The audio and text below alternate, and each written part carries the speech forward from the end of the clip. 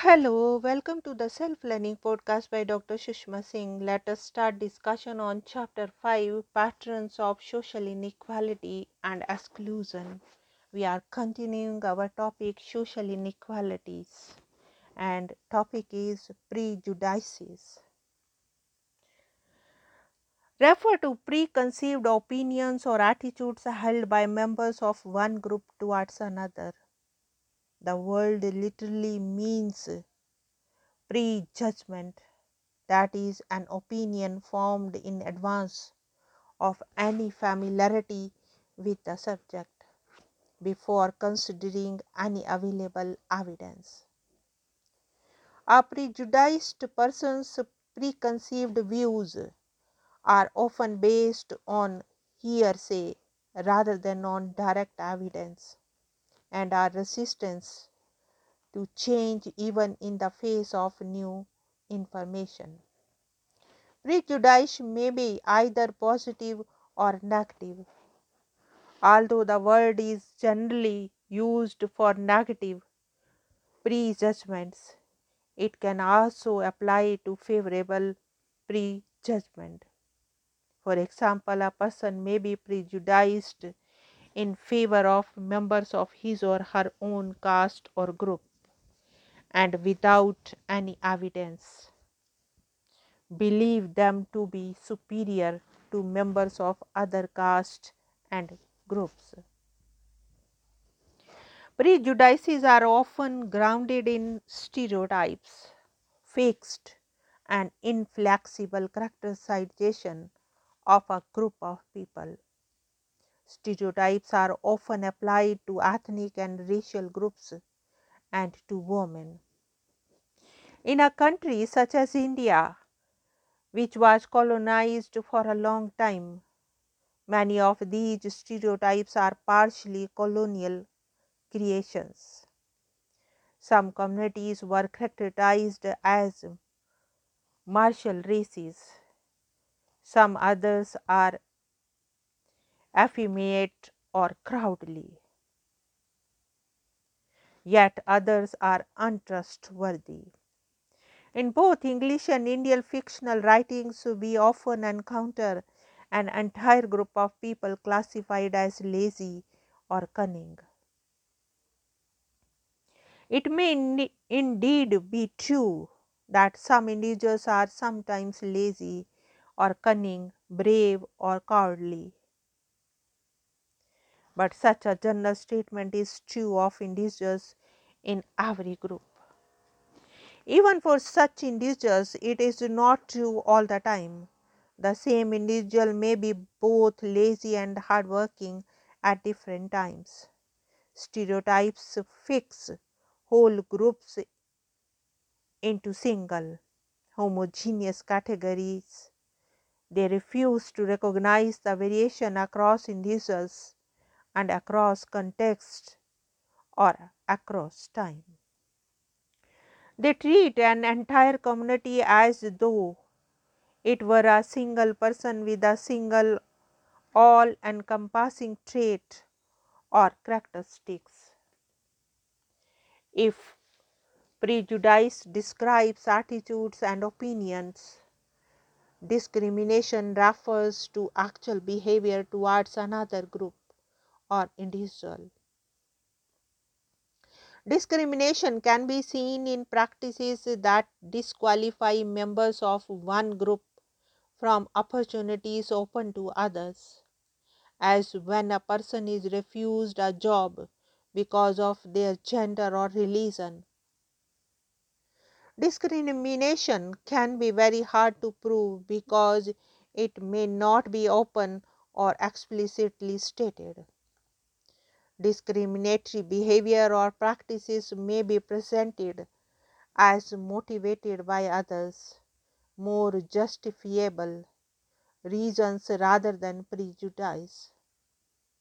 For example, the person who is refused a job because of their caste may be told that they were less qualified than others and that the selection was done purely on merit. Now let us move to the next point, social exclusion. Social exclusion refers to ways in which individuals may become cut off from full involvement in the wider society. It focuses attention on a broad range of factors that prevent individuals or groups from having opportunities open to the majority of the population.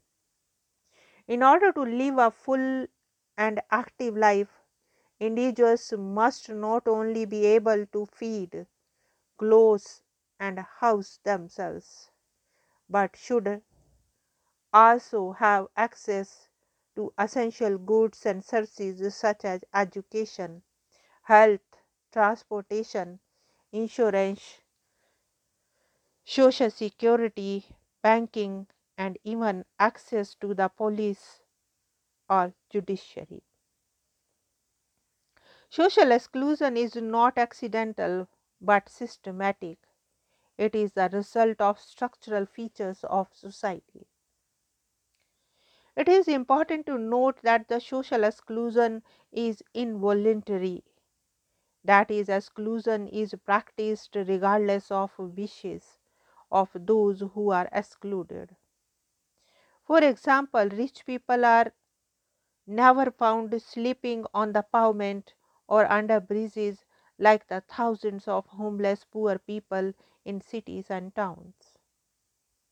This does not mean that the rich people are being excluded from access to pavements and park benches, because they could certainly gain access if they wanted to, but they choose not to.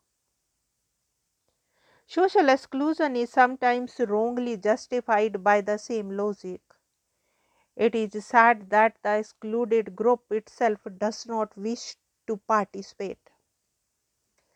The truth is, such an argument is not obvious when exclusion is preventing access to something desirable as different from something clearly undesirable, like sleeping on pavement.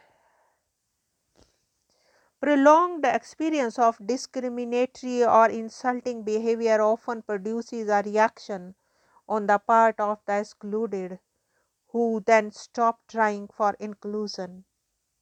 For example, upper caste Hindu communities have often denied entry into temples for the lower caste and especially the Dalits.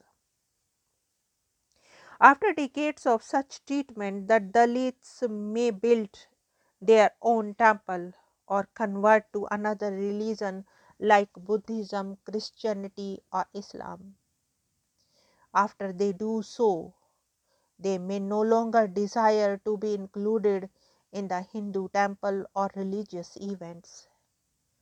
But this does not mean that the social exclusion is not being practiced. The point is that the exclusion occurs regardless of the wishes of the excluded. India, like most societies, has been marked by acute practices of social discrimination and exclusion. At different periods of history, protest movements arose against caste, gender, and religious discrimination. Yet, prejudices remain and often new ones emerge. Thus, legislation alone is unable to transform society or produce lasting social change.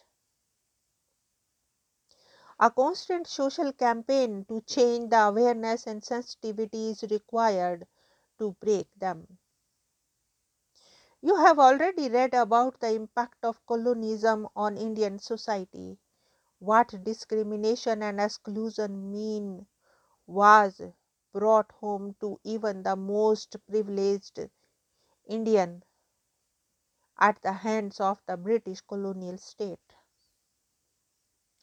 Such experiences were, of course, common to The various socially discriminated groups such as women, Dalit and other oppressed castes and tribes.